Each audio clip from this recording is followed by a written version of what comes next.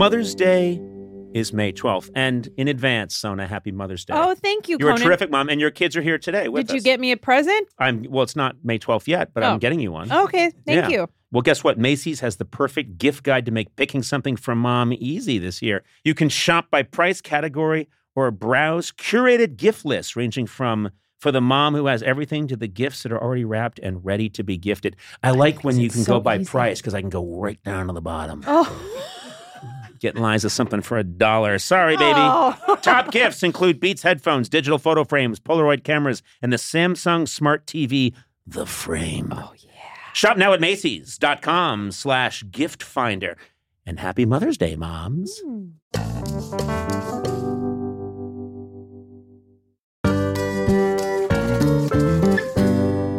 This episode is brought to you by McDonald's. Not sure you've heard of them. Up-and-coming little restaurant, but they're making it. They're the little engine that could. You know, the moment of bliss when you spot your fries being scooped into the carton and suddenly time slows down. I have that all the time. I love their fries. Oh, Yeah. yes. McDonald's fries hit different when they're free. That's another thing I'll tell you. And when they belong to your friends. There's no better feeling than thinking you're out of fries and then you discover extra fries at the bottom of your bag. Or else my son still hasn't finished his fries. Yeah. And I'm done with mine. And he used to be weaker than me, so I could just take them. Yeah. Now I can't because he's stronger than me. Oh, yeah. There's no wrong way to eat McDonald's fries, but we all think our way is the best way. And I like stealing them from someone else. That's my favorite way. Get your favorite McDonald's fries today. McDonald's! Check them out sometime. They're everywhere.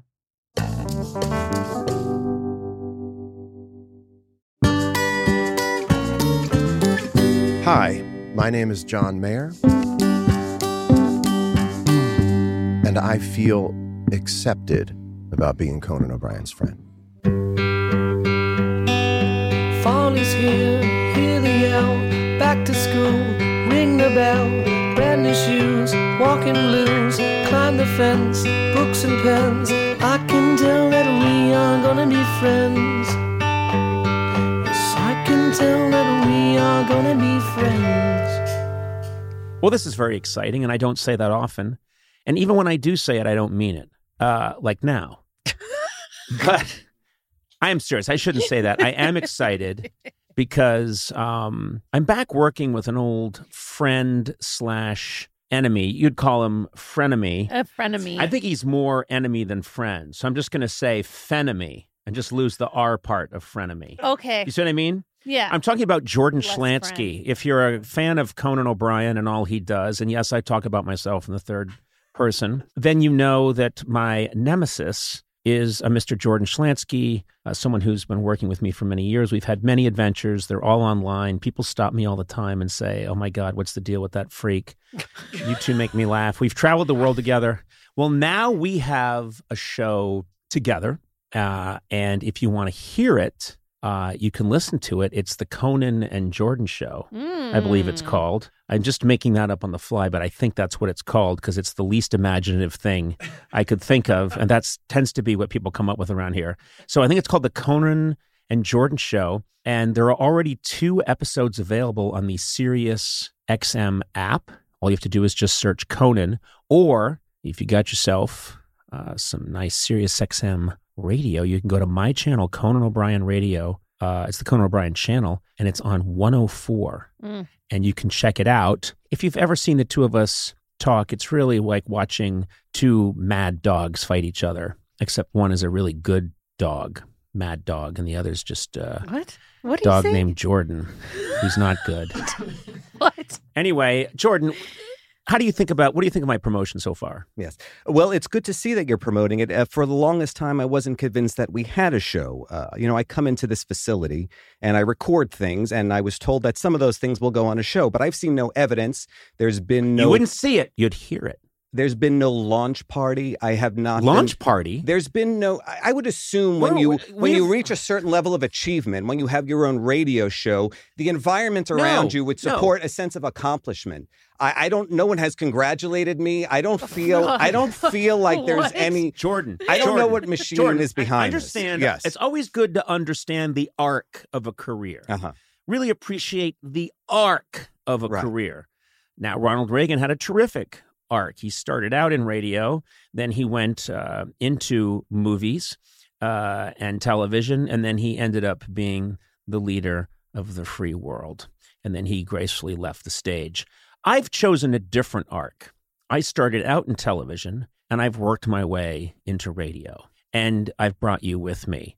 Back in the old TV days, when we were on network television, we were throwing parties left and right. Those days are over.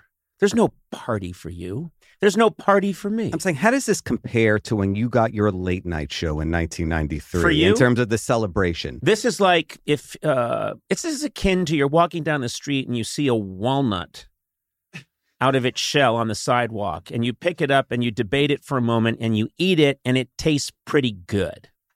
That's what this should feel like to you. Okay. This is finding a walnut out of its shell, but you still pop it in your mouth. Jordan, I'm excited about this. You and I have a chemistry that can't be bottled. You know why? No. It would be a terrible product. But I'm excited about it because I think these are going to... I've listened to the two shows. They're very funny. And I'm excited for people to hear these. I've not heard the shows because I don't have a Sirius subscription. Why not? I haven't been given a subscription. What do you mean you haven't been formally engaged. Oh, this is the problem. I haven't been engaged by Sirius. That's why I'm not convinced I have a show. This is the problem. This is the problem. Am I supposed to sign a contract of some sort? This is the because problem. No one has reached out to me. Please. I got your ex a long time ago, and I just keep reprinting it. Let me tell you something. For you to say you don't have Sirius because you haven't been given it is so indicative of you and your generation. Isn't that a reasonable expectation that there would be some kind of subscription given so I can hear my own work? No. I'm not aware when new episodes even come out. I don't have any information. You know more than I do about this show. I've not heard any of it. Okay. First of all, I don't think it's important that you hear the show or appreciate the show. When does it come on? Like, how often is it on? Go on the Sirius XM app. I can't go on the app because I don't have a login. Oh, because nobody gave you one. Hey, let me ask you, how far do you think you'd get by? Am I supposed to join up on my own? And you know the rule. When I raise my hand, it means I speak. No, I don't know the rule. I just made it up. How do you think this would go over in Dickensian London if you walked around and I said, "Hey there, little boy, have you had any food?" "No, sir, I haven't. For no one has given me any." That's not how it works. You have to go to the factory. What is Dickensian London? How many people know what that reference is? Dickens, who are you London. catering? London Dickens? of the 19th century. Who knows this reference? Who is your target demographic that you're talking about Dickensian London? I have charts here that Sirius gave me, and it said our core demographic are people that studied the works of Charles Dickens between 1870 and 1885. That's our core demographic. Mm-hmm. Oh, wait a minute. No, I'm reading. This is a course selection for Amherst College. I'm sorry, I had the wrong piece of paper. My point is, I think we have a wonderful show. Okay. I don't care if you hear it or not. And no, I'm not getting you an SXM subscription. Okay. Because you say you work for me, but I don't see any evidence that you do. And yet still, you do get money from me, do you not? There is some compensation. Okay. Listen to me. I was on vacation traveling for the holidays, and I was in a rental car, and there was Sirius. So I tuned to Channel 104 in the hopes that maybe I know the show has been out for a couple of months, apparently, even though I've heard really no chatter. I've tuned to the channel looking for it, and I see nothing. I see this show, Conan O'Brien Needs a Friend, over and over again.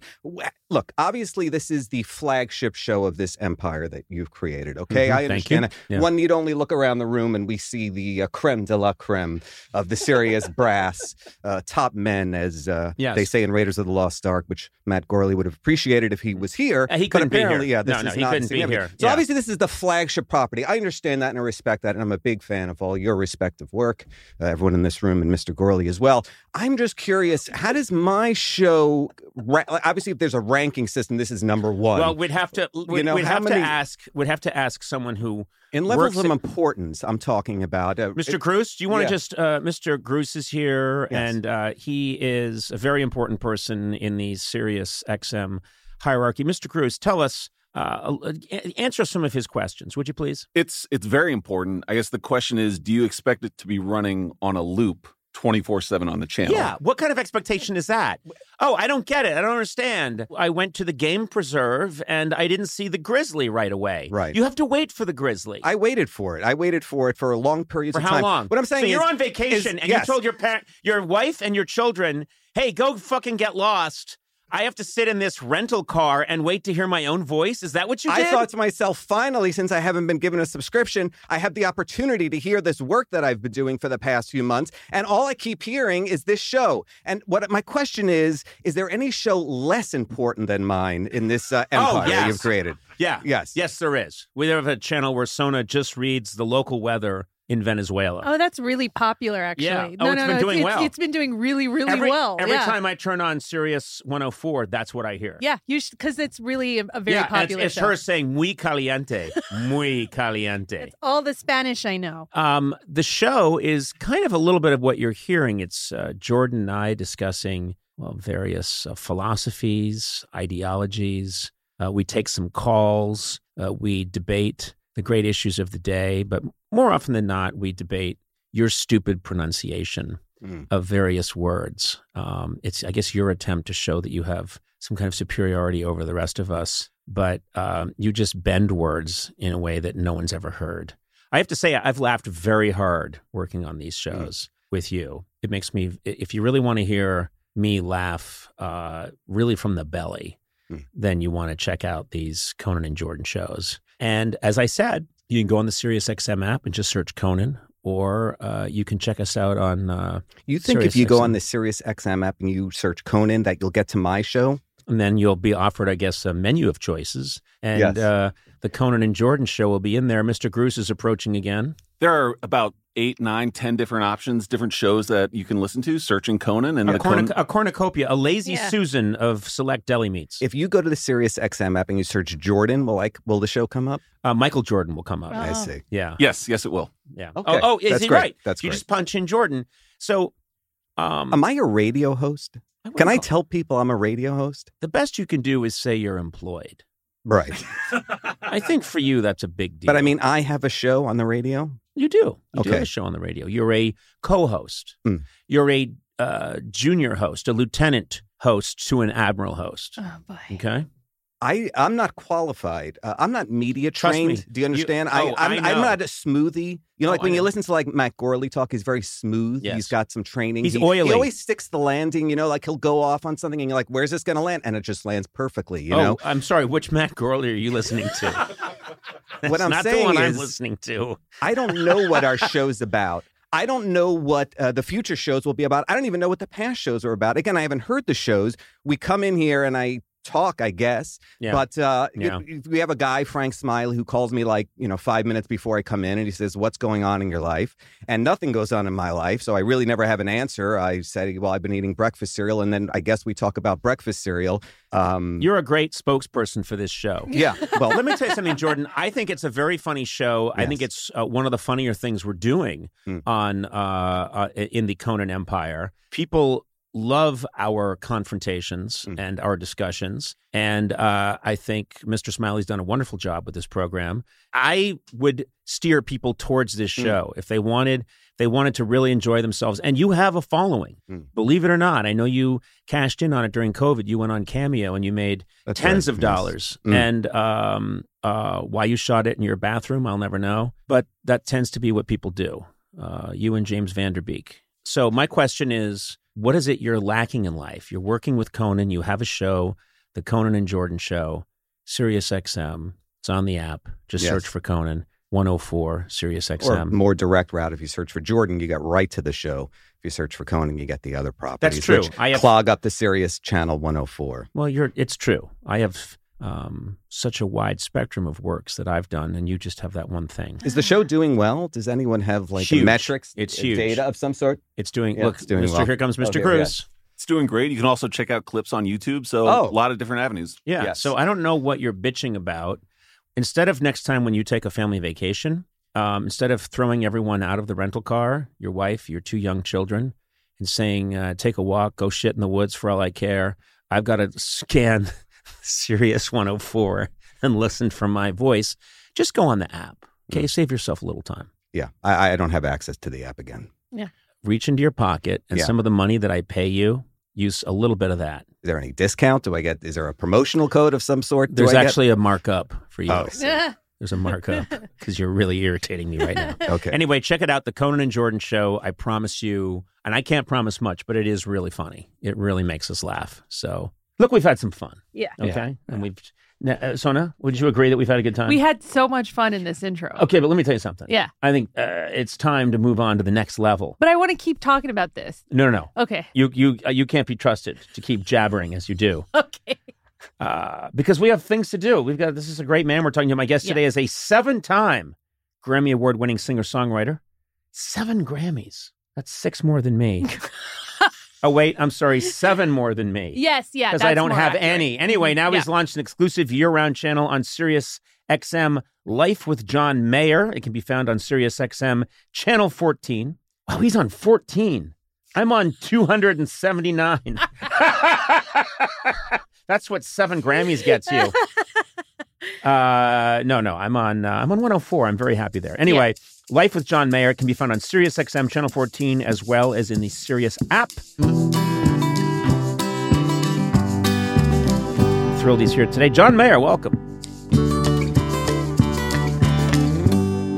I don't want to do the thing where someone says, like, you never invite me over, Dave. You know, Right. But I have waited to be on this podcast. I've waited for you to ask me to be on the podcast for a long time. Not angrily, but that's all to say I'm excited to finally be here. I just want to say that everyone in this room has been here when they repeatedly come in and say, what about John Mayer? And I say, absolutely Yeah. not. Yeah. I'm not having it. Yeah. I'm not a fan of this guitar fellow. Yeah, not That's a what I fan. always say. Not a fan. I'm thrilled you're here. I am. Thank you. And my acting assumption is that people don't want to do it. So I'm very happy to have you. So let's clear the air on that and also clear the air on which of us is the better musician. Oh. Because that's a running debate. No, it's not. No, nobody's debating Oh, that. I'm thinking of a different debate. Yeah. I'm thinking of the famous Lincoln-Douglas debates, which is, I'm sorry, I completely forgot because you're a virtuoso. Thank you. Oh, You play Jesus. from the heart. You play with love. No, that's the way to put That's it. the you have a good personality. Well, no, when it comes to playing the guitar, I play. you play with great I intention. play with. You play with your hands. No, you do. You do. You know. You know what's really funny is I've always I've struggled throughout my life to play the guitar, and one of my go-to songs was always Bob Dylan's "Buckets of Rain." I love that song, and I like to play it, and I like to sing it, and I always started to think, I think I play this one pretty well. And then there was a benefit. I don't know if you'll remember this, I do remember. but it might have. I don't know if it was like 8 years or so ago. And you're on the benefit too, and I do my thing, and then you come out, and I have no idea you're going to do this, and you start to say, I'm going to play a Dylan tune, and you play Buckets of Rain. I remember that. And I went home, and I destroyed my guitars, and then I fed my hands into a wood chipper. Because it made such a mockery of the one song I thought I could really play with like feeling, and I was like, oh. And it's that thing. I'm not even Salieri looking at Mozart in this. I'm a chamber pot looking at Salieri, who's looking at Mozart. You know, it didn't make you want to go home and get it more under your hands. No, it discouraged I just you. understood that I am an ape who's on this earth for so much time, and there's no amount of time left where this ape is going to learn that. Do you know what I mean? I just understand. I feel that way about so many things. I tried stand-up comedy, and I did the same thing. I go, why would I want to be the 33,000th best at something when I could devote all my energies to be, in the top? Right. In the conversation of the top something. But I always, I don't know. I guess I feel like they're different. Maybe the grass is always greener, but I just, and I've heard you in interviews sort of talk about like, I made a decision. I think you say you saw Michael J. Fox in Back to the Future, and you were like, okay, I guess I'll learn to do that. And I think, no, that's not how it happens. That is not you. There's something. No, something else was there. There's something in you, clearly, that isn't in other people. And so it was, in a way, it relaxed me because I thought, no, I play the guitar because I find it kind of calming for myself, and I try not to inflict it on too many other people. But no, I did not watch you and say, well, I better really get at it now. Okay, so I have a story about the time I was relaxed the way you just explained it. I was at a restaurant one night. I was at Craig's, not to brag. I was at Craig's, And you got into Craig's? I got into Craig's. I keep trying. It's like you on this podcast. It just couldn't.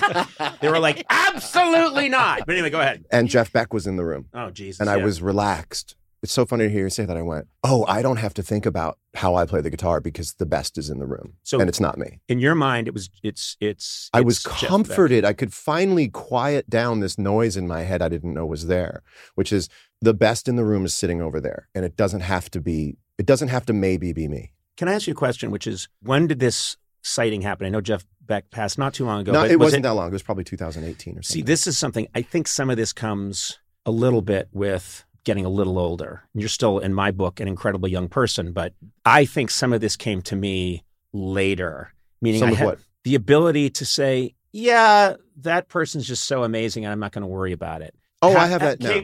I think that, I don't know that I had that in my 20s. I was so, teens and 20s, I was so hungry. I was too. And then there's this nice thing that comes later on. People malign getting old, and we have this whole culture that says, oh my God, that's terrible. And especially in comedy, I've turned 60 this year, and I'm starting to get in my head a little bit about it. And then I thought, oh no, I don't know. I do what I can. And there are so many people that are so great. And I'm excited when I see how great young people are. And when I'm around like a Martin Short, I relax because I go, okay, that's Martin Short. I'm no Martin Short. That's Martin Short. I have that when I go to Hollywood parties, which I don't very often anymore. But I used to go to parties and see beautiful women and think to myself, I'd get discouraged. I'd get sad. I never even went up to them and I'd get sad. How? And now. Get sad, why? I'd get sad because I'd be so desirous of their approval. And their attention. I remember being so young, I'd want to leave. I don't even know what my expectation was, but it was to leave walking on air or something. It's so to have funny. Everybody just sort of knight me or something at the party. And now I walk in, and I don't mean this in any sort of self-effacing way.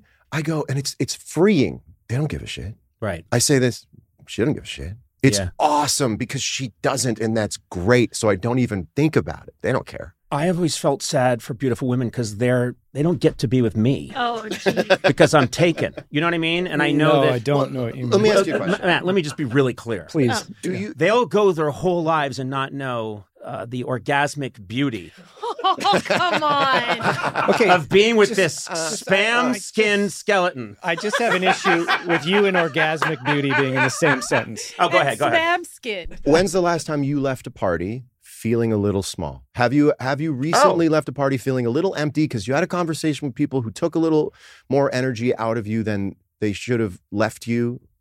Can you still leave a party a little wounded spiritually? Yes, you can always be in a situation. It's that old horrible cliche, wherever you go, there you are. But we're always seconds away from being back in high school. Yeah, that's right. And I don't care what you've achieved or what you can do. You're seconds away from maybe feeling you misstepped or you erred or people didn't care about you or people made assumptions about you or were rude. You're always, that can always happen. And I'm always amazed. I feel that way about audiences, which is one of the kind of magical things about comedy anyway. I don't know if it holds for music. I've always envied musicians like yourself because I feel like you can go out there and play and not be judged second to second. People aren't saying like, I don't like the way he slid into the B flat there. I didn't quite like that. They do in Nashville. Yeah. And Boston. They're very specific hecklers. They're all musicians. I didn't like the way you flew, slipped into B flat. But sir, I'm still playing.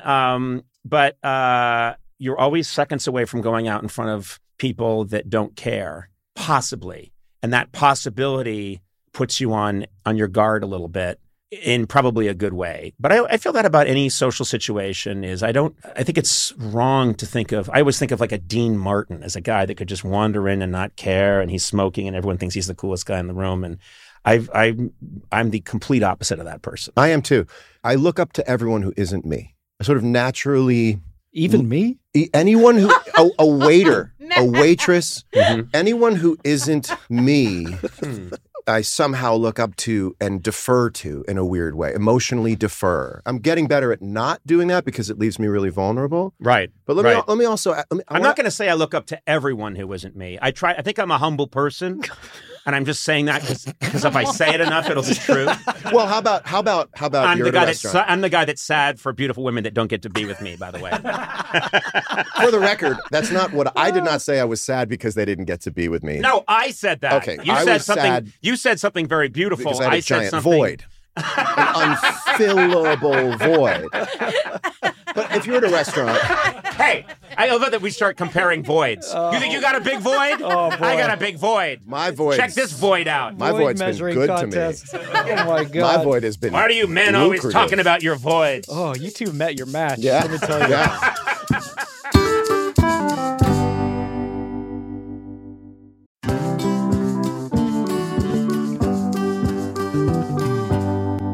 You know, it's incredible to have the flexibility to work in all sorts of places, whether it's taking video calls from the park or emailing large files while you're grocery shopping. Sona, this is good for you. Is it? Because you're always doing whatever work you do for me from fun locations. But I like blaming it on not having reception. I know, but you can't do that here. Working on the go seamlessly requires a strong network, which is why you should check out T-Mobile, Sona. Okay. Then you got no excuses. They're America's largest and fastest 5G network.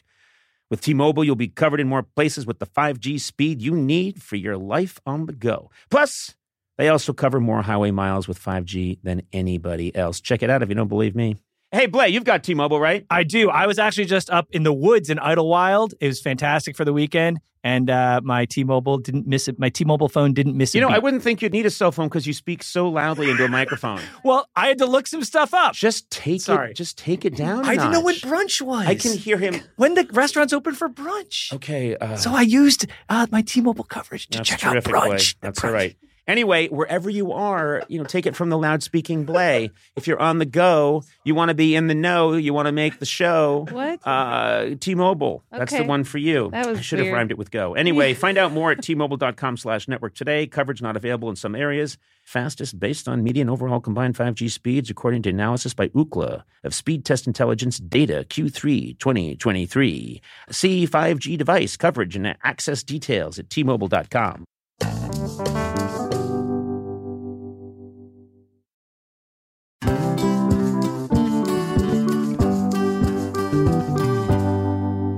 On the way in today, Sona, I was thinking about just how much has changed over the years. Yeah. You know, when I was a kid, we were all dancing the jitterbug and the Watusi. Okay. And then you grow up now and there's mosh pits and everything's gone cuckoo. There's this new thing called rap. I don't know what's happening anymore. But guess what? In a world full of change, there's one thing that hasn't changed. Mm-hmm. The great taste of Miller Lite. Are you with me on this? Oh, yeah, I'm right there with you. Yeah. And you know, another thing that hasn't changed is that it's less filling. Yeah. I hate a filling beer. When I have a filling beer, I just want to sit down in a beanbag chair for 6 days, but not with Miller Lite. So what's the best thing about the original light beer? Back in 1975, the big debate in America was what's more important, that it's less filling, Miller Lite, or it tastes great. Yeah. The cool thing is when we all realized it's both. Okay. It's less filling and it tastes great. Yeah, right. Everybody wins. Everybody wins. Miller Lite keeps it simple. Undebatable quality, great taste, only 96 calories. You don't have to choose what's best. Miller Lite has great taste and it's less filling. Tastes like Miller time. To get Miller Lite delivered right to your door, visit MillerLite.com/Conan. Or you can find it pretty much anywhere that sells beer. Yeah. Celebrate responsibly. Miller Brewing Company, Milwaukee, Wisconsin. 96 calories per 12 ounces. Fewer calories and carbs than premium regular beer.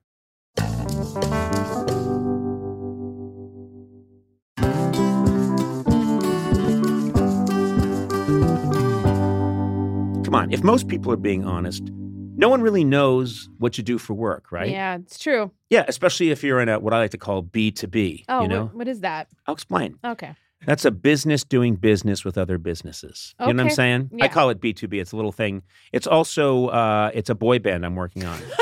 Anyway, fortunately, LinkedIn has a network of professionals who get what you do, and you can reach the right people who matter most to your company because they're LinkedIn. Yeah. That's what they do. Yeah. LinkedIn has this is the fun part to say, 1 billion members. Are you serious? Yeah, that's more people than are on Earth because there are people on the moon using it and Saturn. That's over 1 billion members on its platform, including 70 million decision makers. God, I'd like to meet a decision maker. Since LinkedIn members are regularly updating their work history, you can precisely build a target audience by job title, industry, company, and more. Man, you can reach the right people for your, I'm going to say it again, B2B business with LinkedIn ads. Yeah. Gets even better because LinkedIn will give you a $100 credit on your next campaign. There you go. Just go to linkedin.com/Team Coco to claim your credit. That's linkedin.com/Team Coco. Terms and conditions apply. LinkedIn, the place to be, to be.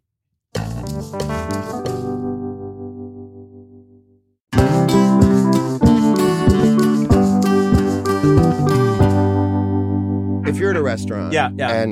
and something isn't right with the food and it's not right enough to bring it up to the waiter or waitress, don't you defer to them? I would never. Sorry. I would never. Why not? And Yeah. why not? I am probably mostly, I would say 80% way I was raised was just the big thing was that I learned from my mother was you just don't want anyone to be upset with you. That's just what I'm saying. Yeah. And we're talking about the same thing. Yeah. My looking up to them is related to my not wanting them to be upset. It used to be I need you to love me, and now it's I don't want you to hate me. Right. So I'm getting better. I'm getting there. And I want to ask a question, and it's not a rhetorical question, and it's not a criticism. Why do you think it is the largest community of people who have hurt my feelings at parties over the years have been related to SNL? Oh, is that true? Yeah. Okay. What is it about the SNL experience? And I'm being very open-minded about it because it can't be this sort of ad hoc thing where everyone at SNL is just a little pathological. What goes on at SNL? Is it the fraternity that when you do see someone from SNL at a party, do you know what I'm talking? First of all, do you know what I'm talking about? I want to go into I want to do a little bit of forensics before I proceed, which is how most comedians talk. Make sure you're fully anesthetized. You don't have to name names, but are you talking about performers? Both. And writers? No, not writers as much. Let's just say performers. Okay. Right? I don't want to get too specific. And it's not evil. It's not pointedly It feels mean. knee-jerk to you. It feels almost reflexive. It feels like a coldness because I'm open. I show up open. And I show up with the weird expectation other people are going to meet me there. Yeah. And there is this sort of pull away, if it's almost like someone on SNL has a difficult time pretending to be interested if they're not. Does that check out? I think it's a couple of things. I mean, it depends. I wouldn't make a blanket statement about like all SNL and I don't people. mean to. I don't want to. I'm just saying because of the people who I've left going, I feel like I hyperextended and I fell in front of them, or that they walked away and weren't interested. Is that just my love of SNL? Well, possibly. I think there is something in comedy, and maybe it's particular to SNL because it's a two-way street here. First of all, this wouldn't happen to you if you didn't put maybe SNL on a pedestal. I think that's part of it. So part of the problem is maybe you putting other people on a pedestal. That's where I've been sometimes hurt before. There is a thing which is there's a too cool for school philosophy that can thrive at SNL. I've known obviously wonderful, great people there. One of the things I think that makes SNL actually really good or has helped it endure all these years is that there's a limited amount of real estate to get stuff on the show. You think about it. It's really dictated by it's a live show. Mm-hmm. So there's only so much physical real estate in Studio 8H, and they can only get so much show on every week, and there is a competition to get your sketch on. And so at the end of the day, you're competing with other people in the room. Now, that's just the way the show is set up. I saw a lot of lovely collaboration when I was there. And you can also see a very, competitive, someone giving you, putting their shoulder into yours like it's hockey. And you think, Jesus, what's this? So SNL is a very specific environment. And I think it's possible there's a kind of maybe toughness there that it can breed. Does that make sense to you? Yes. I wondered if it was because they're so deep in the trenches together that if you're not someone they recognize from the trenches, you can kind of feel it. If, like to your point, if they weren't huddled together in 8H, having this experience that is so bonding with the people who are either writing for the show weekly or like friend of show, or I represent something kind of anti-comedy because I'm the tall musician guy or something. I can't quite figure it out, but I hope this is more interesting than it feels like an indictment or me talking shit No, it's about not an it. indictment of I'm SNL. curious. It's like, this is an experience that you've had where you've felt like you've encountered comedians, and that's a tough place. Yeah. That's not always the most comfortable terrarium, and anyone who worked at SNL would tell you that. So I would contrast it, say, with there are other shows I've worked on, like The Simpsons, where the only way the show gets done is if everybody works together. Mm-hmm. And so if this room right now is a Simpsons writing room, I'd be praying, if we were stuck on a line for Marge, I would be praying that you came up with it, or Matt or Sona or Edward. I'd be like thinking, oh my God, someone get it, because then we can go home. Right. And that wasn't always the way at SNL, because SNL felt more like I joined the Marines. And it was really scary, and I got yelled at, and I had to do push-ups. This would check out. But I say that with a huge caveat, because I've talked about SNL before, and I think sometimes it's been misrepresented. I loved that job, and that job changed my life, and I learned a shit ton there, and I wouldn't change a thing. So at the same time, it's both. Yeah, it's both. And mark the out point where we would edit this, because sometimes my curiosity. You're making my job easier. Thank you. Yeah. Sometimes my curiosity sounds like this very kind of shrouded criticism of something, but it's really me going, else? what is it? But can I say something else that is... I'm on Conan's podcast, and he asked me if he could say something else. Yeah. Permission granted, Conan. I'm sorry. I just remembered you playing Buckets of Rain, and my penis went up inside my lungs. Come on. Which is quite a void, by the way. Oh, God. No, you had a penile embolism. Yeah, I did. My doctor's like, what's this doing in here? And my penis is like, there's so much oxygen. This is fantastic. Oh, my God. But, okay, I'm going to tell you, I have had the exact same, and I'm not a big believer in naming names, but there are certain comedians who are my generation, or maybe a little older than me, just a little bit old, but certain comedians that come from stand-up specifically who I've met over the years, and they have left me feeling that way. Yeah, not broken, not destroyed, but okay. You know when you have an interaction with somebody and you leave, and you just have, your body knows before your mind does. So yes. I leave the interaction, and I feel like sometimes you bump into, and this is just not talking about famous people talking to famous people, blah, blah, blah. This is about talking to other human beings. Sometimes you bump into someone and you leave and you feel like you've been nourished. Mm-hmm. You just have this nice feeling, and you just feel lifted. And I'm mentioning a name right now because I just randomly ran into him the other day, but I saw, it was in a restaurant, and I'm walking out and Tom Hanks is there. And anytime I bump into that guy, I leave with this tingly... Yeah. He does something He's Santa Claus. that makes me feel like, that old way of like, he gave me a candy cane. Yes. Which I found creepy, by the way. He tried to lure me to his van. No, but, he was there with Rita, and I just felt, I left and I felt like, it wasn't like oh my God, that was Tom Hanks, because I've, worked with him and done a bunch of things with him over the years and interviewed him. It was more just that he was so funny, and I could see like he saw me as a person, mm-hmm. and we had this nice moment, and I left, and he made me feel better. And he does that for everybody. He does that for the person who's changing the oil in his car, as if he goes himself. I've seen it. I mean, I've seen him do it. It's a magic trick. And people talk about that, but he's really beautiful that way. But these people I'm talking about, these other people who will go unnamed, I've had interactions with them, and when I leave, I always feel like they've just taken there's like a little bit of shit on their finger, and they put it on my smeared it on my forehead. So specific. Yeah, and you know what? And also I realized later on they did do that. Conan. These are very specific people who put their finger up their ass, and then they anoint you. Conan. They do it. Like Ash Wednesday. It's true. It's like Ash Wednesday, but with shit. You may not be able to play the guitar like you want to, but you are a born lyricist. That's why we're going to write a song. Shit Finger Jones is going to be... All I know is that it's in E. But Shit Finger Jones. That's Have you heard the Decca box set of Shit Finger Jones? Oh, some of the deep cuts are fantastic. He has a urine phase, which is not good. But it's acoustic. But... Well, that's when he went to Austria and had And, it was and like he his Bowie thing. It was the 70s. He couldn't get arrested in the States. He ended up in Austria under the Alligator Records imprint. But all I'm saying is that there is always... By the way, real quickly, yeah. it is such a great metaphor for someone who has a great thing going with Shitfinger Jones, and then one day goes, what about piss? Yeah. And then everybody goes, we don't like the piss thing. We like to use the shit thing, which is a metaphor. We tried. We have tapes. We can play for you.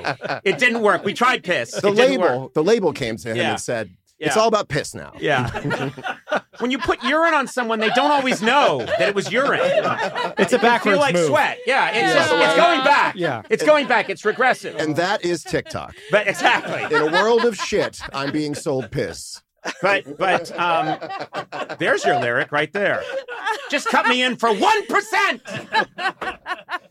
But John, seriously, like that is the exact feeling I've had with these people, and may have again, where there's like a little bit of a condescension, and I feel like I extended myself and tried to be, hey, the puppy dog, and then left, and I'm driving home, and I just feel a little small, like just a little deflated, a little two-dimensional. And I think that's everybody. So here's what I think it comes down to. Certain people are nourishers, and certain people can give energy, and other people defend their energy. Mm-hmm. And I think I'm a nourisher. I want to show up with another person who's going to meet in the middle, and we're going to give. If you're not that way, and I shouldn't expect everyone to be that way. I know that I'm not rare, but it's not everybody who thinks like I think, which is, wow, how can I give to this experience? How can I, like I'm saying, looking up to people who aren't me, wanting to give to people who aren't me. Other people who can do that with you, it's the greatest jam out in the world. But not everyone has that. Other people survive by way of preserving what energy they have, not giving it in hopes the other person's going to give it back. And I think that's the polarity issue with comics, and we don't have to name anyone. It's also sometimes musicians, but musicians are more of a closed loop in what makes them happy and where their validity comes from, their validation comes from.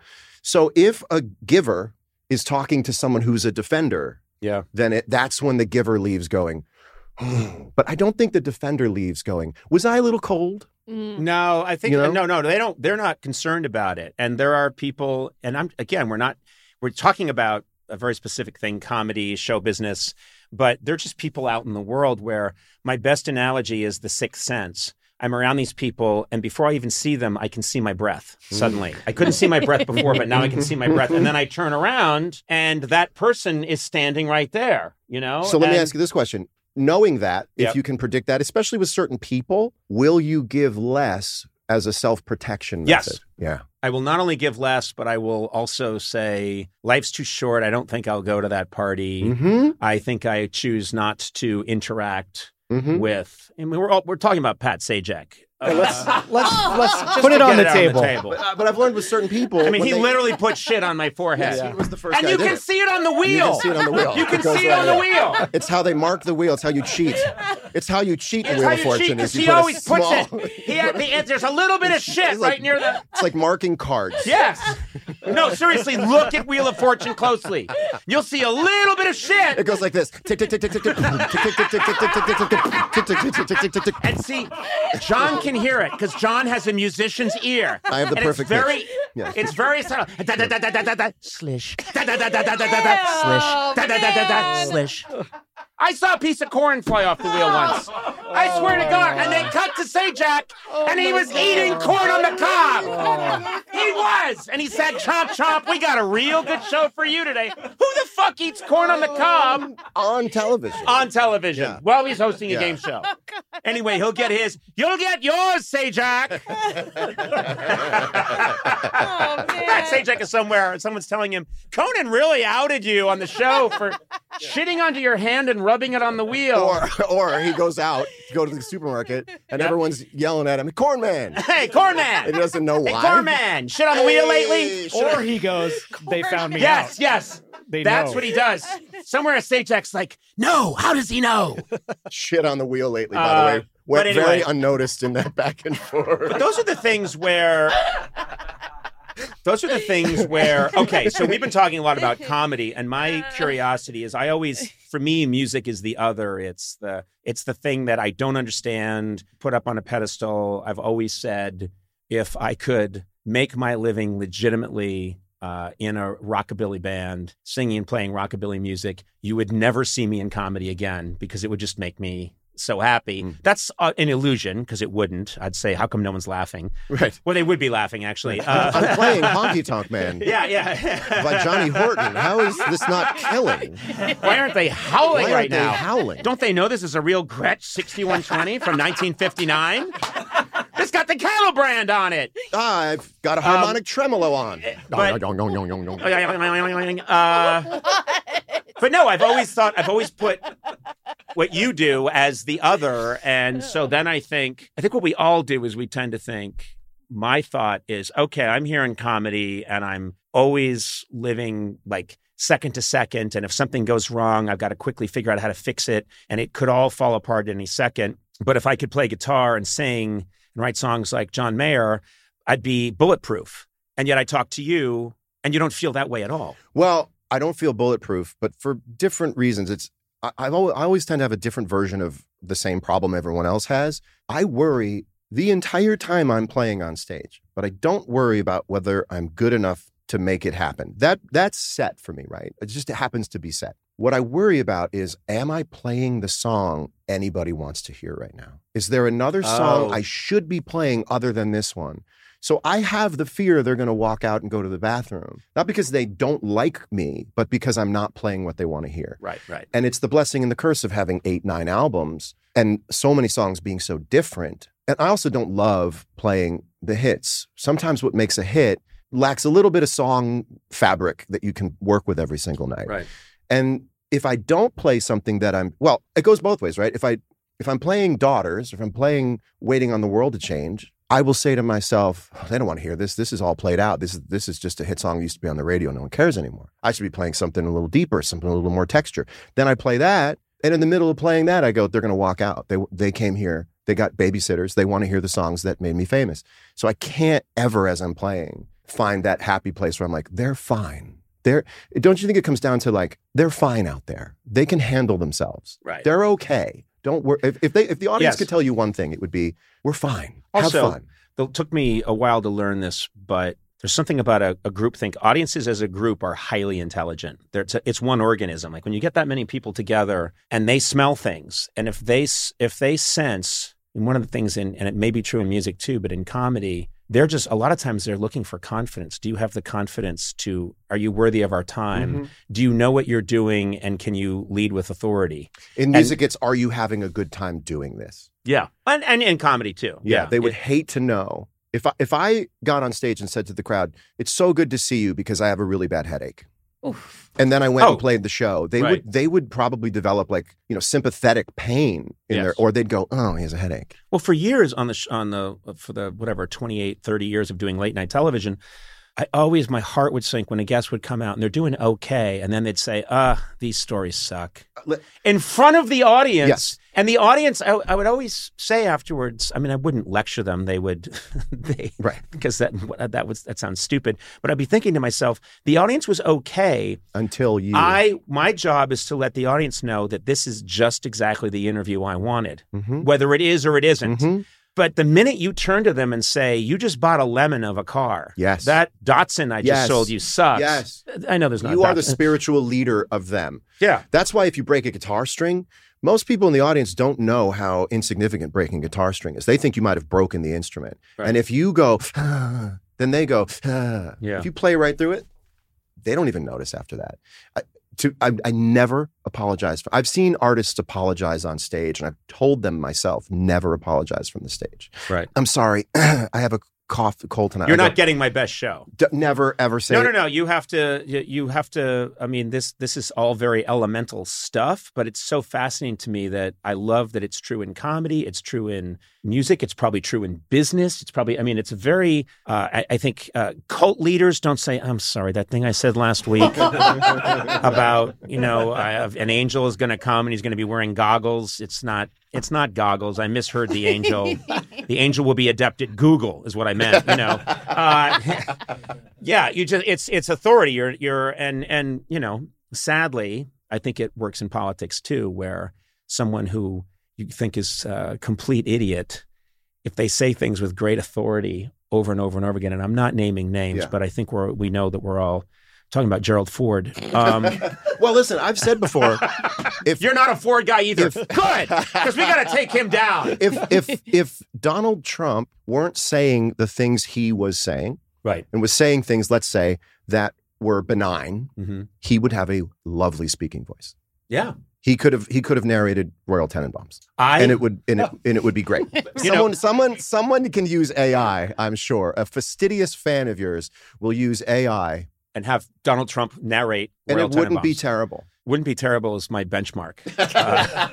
You just described. That's our that's our best review. It's funny because a couple of weeks ago I had the honor very recently of going to talk to President Biden, and I'm a huge presidential history buff, and he was lovely to me, and we had a very nice conversation that wasn't really that political at all. One of the things I noticed is that he speaks quietly, but what he's saying is was great. It was a terrific conversation, and he has a quieter speaking voice as opposed to, say, a Trump who can say crazy things like, aardvarks should mate with zebras. And but he says it loudly, right, and everyone goes, that's a leader. Right. And I think to myself, he just said aardvarks should mate with another species. I like when he reads from the teleprompter and reacts to the teleprompter as he's speaking. And aardvarks should be mating with zebras. And they should be mating. He's sort of reading for the first time. And you can always feel the binary of when he's going, they should be. He's reacting. It's a good one. And they should be. They should be mating. And then he goes back and he's reading, and they should. And he goes back. I just love the moment he realizes what he's reading. Yeah. And reacts to it in real time. It'd be funny if they just put a recipe in there, and he was just, so he's talking about and we're going to do this about the border, and another thing, if you're making buttermilk biscuits, a quarter. At high altitude, one egg only. One egg only? Only takes one egg. But I like, he's going just one egg, because it's a higher altitude. It's a higher altitude. So and then he goes back, and you can feel him go back. Yeah. A little bit of honey in with the, because, it adds sweetness. It does. Adds sweetness to the biscuit. But I'm realizing that it's presentation is so much of it, and intent. It was your, getting back to comedy and possibly music, but when you talk about worrying whether people are walking out or do people want to leave right now and go buy a soda or alcohol soda? Where have I been? No, they want to get a pop. I get it. Okay. It's the Nickelodeon awards. You're just about to be slimed, and kids are leaving to get I'm just going to get a soda. Kids have cigarettes, but they're also drinking soda. I'm going to have a cigarette and a Fanta. I don't need to hear this song. But I think the one thing that's changed with me, and it's come with age more than anything else, probably some erosion, experience, just a lot of abrasion and erosion, but also just time is, I don't want to misquote, but I think it was George Wallace, someone like that said, who's, this great stand-up comedian who's been around forever and plays Vegas, and his attitude was, well, they got the show they got. That was the show I had tonight, and I gave them the show that I had. And I think about that every now and then. They got the show I had to give them. That's what I had to give them tonight, and I gave it to them. I have a couple thoughts on that, and I forgot one of them. But there's a difference between giving a good show and having a good show. Mm-hmm. You're always going to give a good show, and it would be nice if you also had a good show. Mm-hmm. It's nice when you get both. But even if you didn't have a good show, you can be sure that you gave a good show. And that brings me back to the thing I just remembered, which is I do this thing now if I start to get in my head while I'm playing, and I go, it doesn't have the spark. They're not loving it. I go, let's do a quick checklist. Mm-hmm. Are these the songs on your albums? Are they played in the original key, on the original instruments they were recorded with? Are you singing in English? Are you singing the lyrics that are germane to the song? What else do you need? What else do you need to give? And couldn't you do that when you were, is it me? Have they come to see me? Right. Am I speaking English? Am I telling jokes? Is my hair up? Is my hair? If my hair is high, that's 50% of why they came to see me. Yeah. If there's all a sag. Yeah. But it's interesting that you bring that up because it is actually a lot of people know this, but there is a very sort of more scientific type of therapy that I've experimented with in the past called cognitive therapy. And cognitive therapy is very much about your emotions, everything is driven by thoughts. So you do a checklist. And I've just found what I liked about it was that it made so much sense because I would go into these very dark spirals. And one of the things they teach you is get out a piece of paper, write down all your thoughts. People hate me, blah, blah, blah, blah. My career's over. You write all these things down and then you walk away for like 20 minutes and then you come back and you look at them and your job is to respond to what you wrote. And if you even wait 20 minutes, everything you wrote on the left-hand column usually looks pretty silly. Mm-hmm. It's naked. So it looks very ridiculous. So if it's you, what you would have written down is, people hate me. And then you come back 20 minutes later and you're like, I just played for, 50,000 people. Right. And they cheered. And I've been doing this for 30 years or 25 years, whatever. And I've sold this many albums. I suck at the guitar. Well, let's take a look. I opened for the Rolling Stones. That's right. No, that's right. I played with B.B. King. Right. I played with Eric Clapton. Right. I've played with everybody. I play, I'm just a pop art. I am a great jazz aficionado. Right. I am and so you look at it and suddenly it all falls away and you realize how stupid our thoughts are. We're bombarded with stupid thoughts all the time. We're really bad researchers. If we applied the same methodology to actual rigid scientific research that we do to our own thoughts, we would be looked at as the most insane people of all time. Right. Because nothing would compute. The measurements and the weights would make no sense. Right. And you would say, yes, there are 400 seconds to a minute. And you go, how did you figure that out? It just felt like 400 seconds or to a minute, Yeah. And so we're just terrible compilers of factual information as to what's going on in our life. And the grand total will come out sometimes in the negative. Yes. And it's just the math is wrong. That doesn't help everything just to know the math is wrong. You have to still fix the math, but it's nice to know. And that's what age affords you. Yes. You skip all that stuff where you really feel the anguish and you go, well, let's fix it. Yeah. You'll be all right. There's also something about, I'm a magical thinking, which I know is, there's a lot of magical thinking in my family and in my family history. And I have a lot of magical thinking. And magical thinking is just what we used to do for millions of years, not millions, but 200,000 years, humans would try to explain things they couldn't understand. Yeah. Why did Grog just get hit by a lightning bolt? And so someone else in the yeah. Right. And someone else in the cave would say, well, I noticed that he spat out his food. Right. A piece of his food that had gristle in it before we went out of the cave. See? Right. If you spit gristle out of your mouth before you leave the cave, the gods will kill you with lightning. So rule number 1, and it's just like, no, that just doesn't work. And thus OCD was born. Yeah, and every kind of eating disorder. Yeah.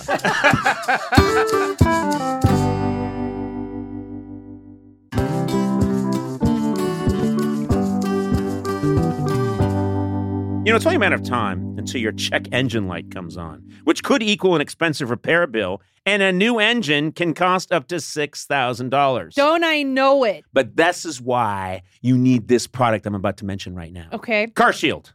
CarShield offers plans with low monthly rates that you can pay for your expensive repairs on your out-of-warranty car, truck, or SUV. It's so nice to have that protection of CarShield. I know. I believe. That's my belief. Some people have other beliefs, maybe religious beliefs. I think CarShield plans provide protection on up to 5,000 major parts and systems, including items like transmission, engine, even your entertainment system. Just call CarShield and choose the mechanic to do the work. CarShield administrators will handle the rest and save you money. Look, I saw your car today. You've got a beautiful car, but you've got to haul your family around in this car. This is a vital piece of machinery for you. You need CarShield. I do. And, I don't take care of my cars very well. So CarShield, it would definitely come in. And also with their A rating from the BBB, don't ask me, CarShield is the name you can trust to save you money on covered auto repairs. Now's the time to make the smart choice to protect yourself from the sky-high auto repair bills. Visit carshield.com/Conan. Save 20% today. Again, that's carshield.com/Conan to save 20%. Visit carshield.com/Conan to lock in your price today.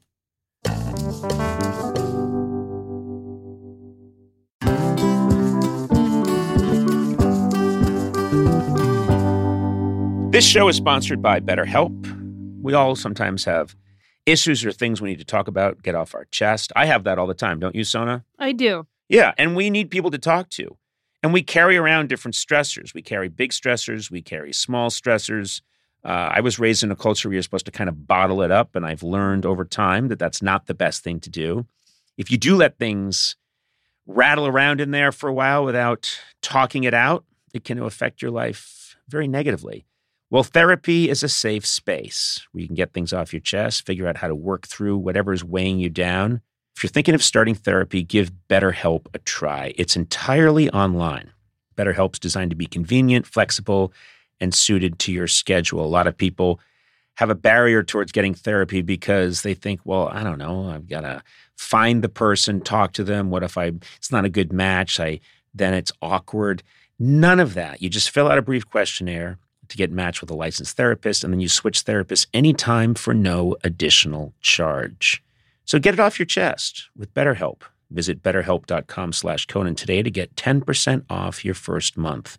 That's BetterHelp, HELP.com/Conan.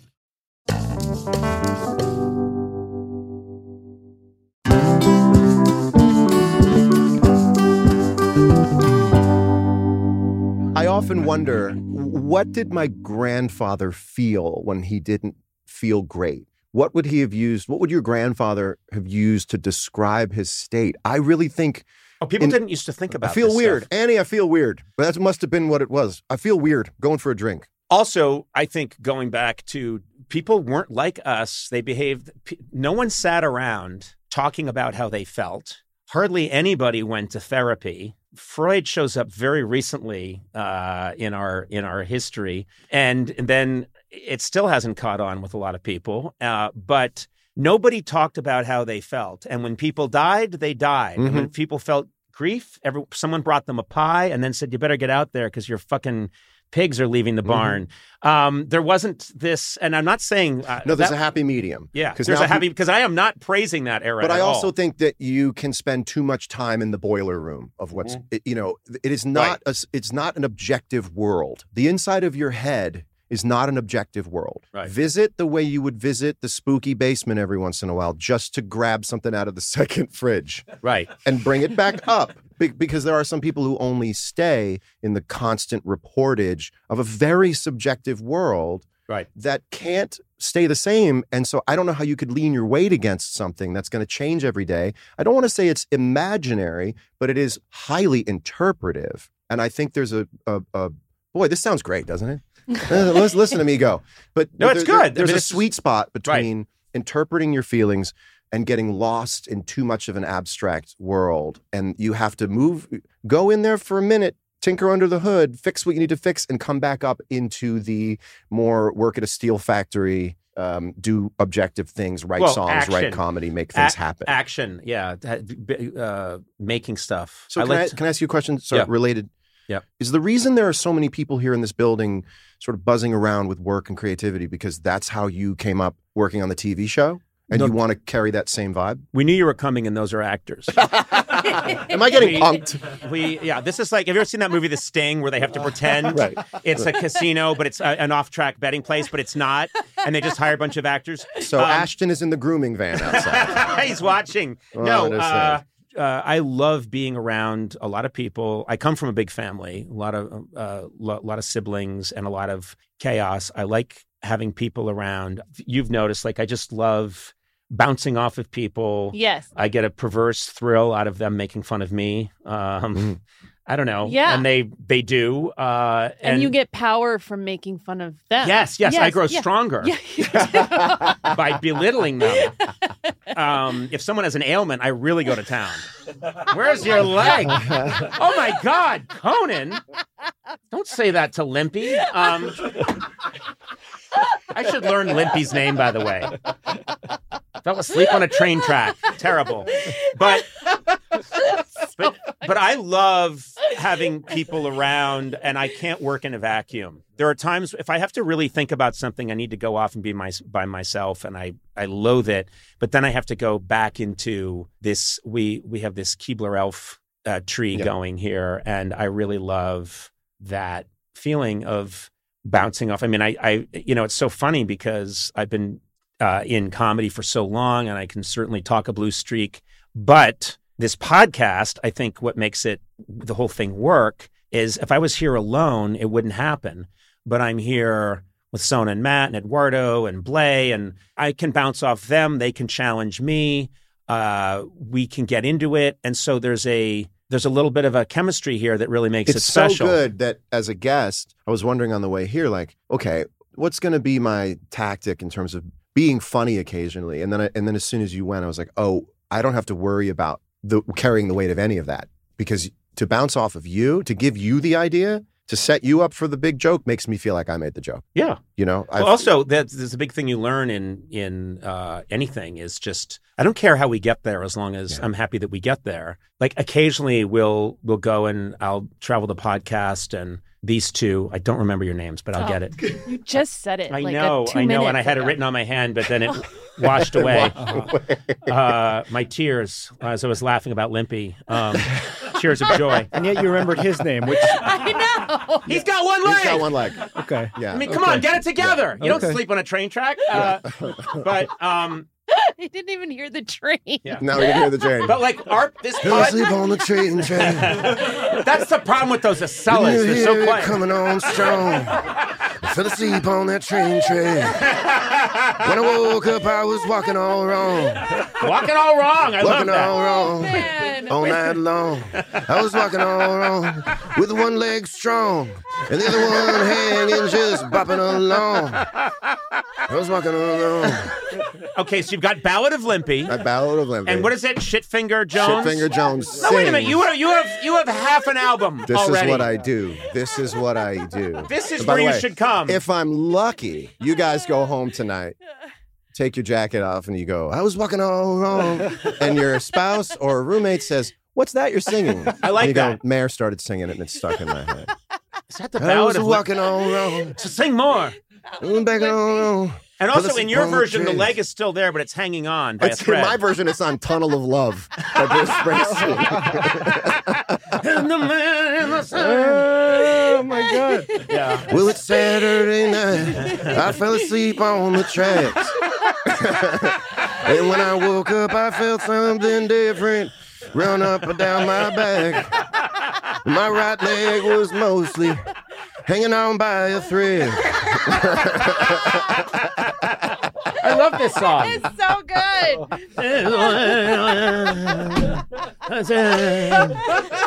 That was a great contribution, by the way. Well, you're gonna work. Whatever you just did. You act like I didn't elevate what John did. I elevated what John did. No, you didn't. John was singing in his barely passable voice, and then I added, which I think That was makes like it. a 10 a.m. orgasm. I don't know what you were doing. If I could have an orgasm at 10 a.m., I'd be quite happy, sir. Yeah, you're about right for me. Someone's been looking at my iCal. High time, 10 a.m. high time. People want to go on a date. I'm like, sorry. Every day begins at 10:30 a.m. If you want to go on a date with me, you got to get your request in before 10 o'clock a.m.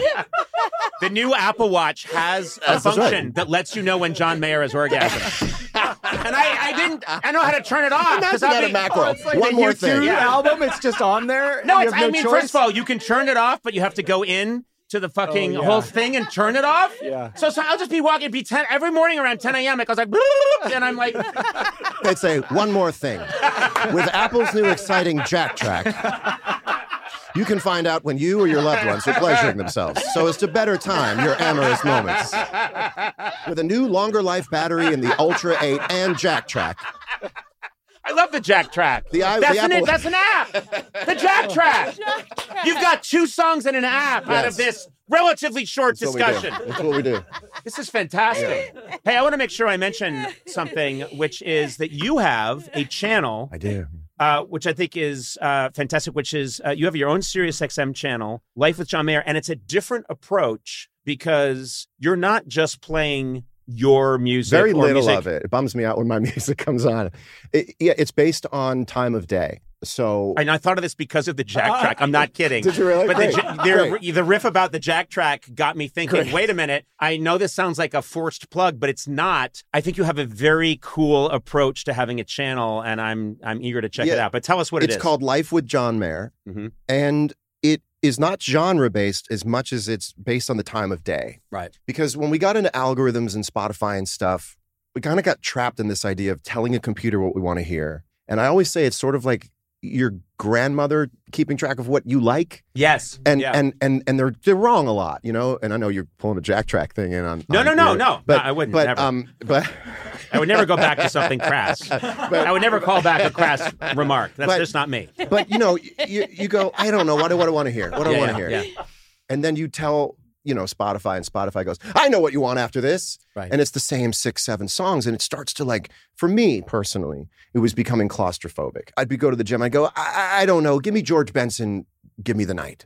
And it would go, got it, son. And then I would know what was coming after that. Right. And I was just getting more and more confined in what I was listening to. And I thought, if there was a Sirius channel where every time you turned it on, the music was synchronized to the time of day as best as possible. Like at night, it's super mellow music. So you can have it on in the kitchen. I do, it's great. In the morning, it's like drive time music, you know, because when you wake up in the morning, you don't want to, it's not Tom Waits time. No. In the morning. It's okay to hear, you know, Since You've Been Gone. And you might not play that. You might not think to tell Spotify to play that. But when it comes on at 7 a.m. and you're in traffic, it's like right on. Right. It's great. It's like a cup of coffee, you know. What's programmed at 10 a.m.? Dead air. I'll be back in 7 minutes. We're going to take a quick break for between 7 and 11 minutes. We're going to let Dead Air speak for itself. I'll be right back, slightly out of breath and ready to play you some Pearl Jam. I'll be right back after I find that Sports Illustrated with Kathy Ireland from 1992. It's Throwback Tuesday. It's Throwback Tuesday, so that would be Kathy Ireland, Sports Illustrated. We're going to be, that's so funny. It's Throwback Tuesday. Then you hear me opening a safe. I like the idea. Your hardcore porn is strewn out and about throughout the house. First of all, it's not online. It's not online. It's in a safe. You put on white cotton gloves, which is in itself a weird obstacle. And then 3 to the right, and then hello, Miss Ireland. It's like you got the blue booties on, hyperbaric room. It's like the curation room of the Rock and Roll Hall of Fame. No fluorescent lighting. I love the burglars that come to my house and bust open the safe. They take the safe out of the wall and then they get it back to their lair and they crack it open. Or like, what the hell is this? They follow you home and hold you at gunpoint to open the safe, and you finally open it up, and club magazines come cascading out. These are all very attractive women from the late 80s and early 90s. This is a printout of Samantha Fox. Half of these are articles. The best VCRs of 1988? You actually printed the article on most poisonous snakes? There's always one article. The deadliest snakes. And every now and then I'm getting aroused by that. Wow, an interview with the John 316 guy from the baseball games.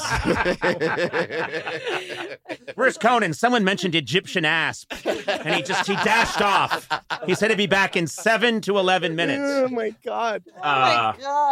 Well, first of all, I'm very happy you're doing this channel, and you're going to be like taking calls. You're going to be talking to people because I go live. I take calls.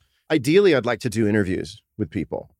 If you think I'm any good, I would love to. I mean, this has been an absolute blast, and I would happily, anytime you want me, come by. Yeah, I'd love bring a guitar. We'll do buckets of rain. I actually mean it. You're the most encouraging person I've ever seen during a conversation. Are you aware that you give constant kinesthetic encouragement? I'm loving this. This is one of my favorite episodes we've ever done. Okay, this is great. I look over to you, and this is if everyone in the crowd. Good. We're doing what you were doing. Why do you think Conan keeps him around? You're effusive. It's great. The thing is, everyone else here cuts me down, and Blay is always telling me that was amazing, even when it wasn't. No, it's great. It is amazing. No, it's always amazing. This episode is great. Good. It makes me feel so good. Honest to God. I would be thrilled, honored to come by and hang. I think I just need to do one really good interview and other people would maybe hear.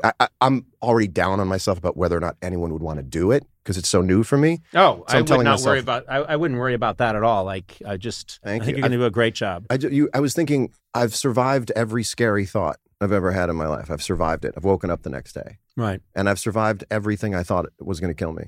And so now, and I got to a place where I feel like there's this trust in what I do with people that if I put a record out a year, 2 years, 3 years from now, people will go, oh, I want to hear what he has to say. Yeah. So everything feels so set in a way that makes me feel like it's this until a doctor sits me down and says, when I first got into medicine, I go, oh boy, whatever that conversation is someday where I'm told I can't stay. Yeah. That's the end of it. But until then, don't you feel like this is the straightaway now? This is the best? Oh, I like this part. This better is the than best. any other part. That you did all the work to get here. Right. To where you can hire actors to hang out outside.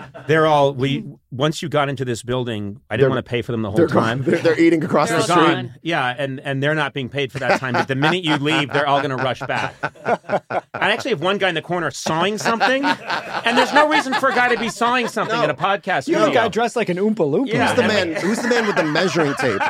Who's just going around measuring everything. And also, why did I make it look like an off-track betting place? And here comes Lucky Lindy in the straightaway. Yeah. Hey, John Mayer, God bless. Thank you for being here. Thank you. And before you go, I'll show you. There are a couple of guitars up in my office, and you can laugh at them. I really want to hear your Buckets of Rain. You don't. No. That's not. And then I'm going to play for you. I was walking all wrong. Don't think I don't remember that. No. I've written them all down. You Great. owe us big time. All right, thank you. Thank you. Conan O'Brien Needs a Friend with Conan O'Brien, Sonam Movsesian, and Matt Gorley. Produced by me, Matt Gorley. Executive produced by Adam Sachs, Nick Liao, and Jeff Ross at Team Coco, and Colin Anderson and Cody Fisher at Earwolf. Theme song by the White Stripes. Incidental music by Jimmy Vivino. Take it away, Jimmy. Our supervising producer is Aaron Blair, and our associate talent producer is Jennifer Samples. Engineering and mixing by Eduardo Perez and Brendan Burns. Additional production support by Mars Melnick. Talent booking by Paula Davis, Gina Batista, and Britt Kahn. You can rate and review this show on Apple Podcasts, and you might find your review read on a future episode. Got a question for Conan? Call the Team Coco hotline at 669-587-2847 and leave a message. It too could be featured on a future episode. And if you haven't already, please subscribe to Conan O'Brien Needs a Friend wherever fine podcasts are downloaded.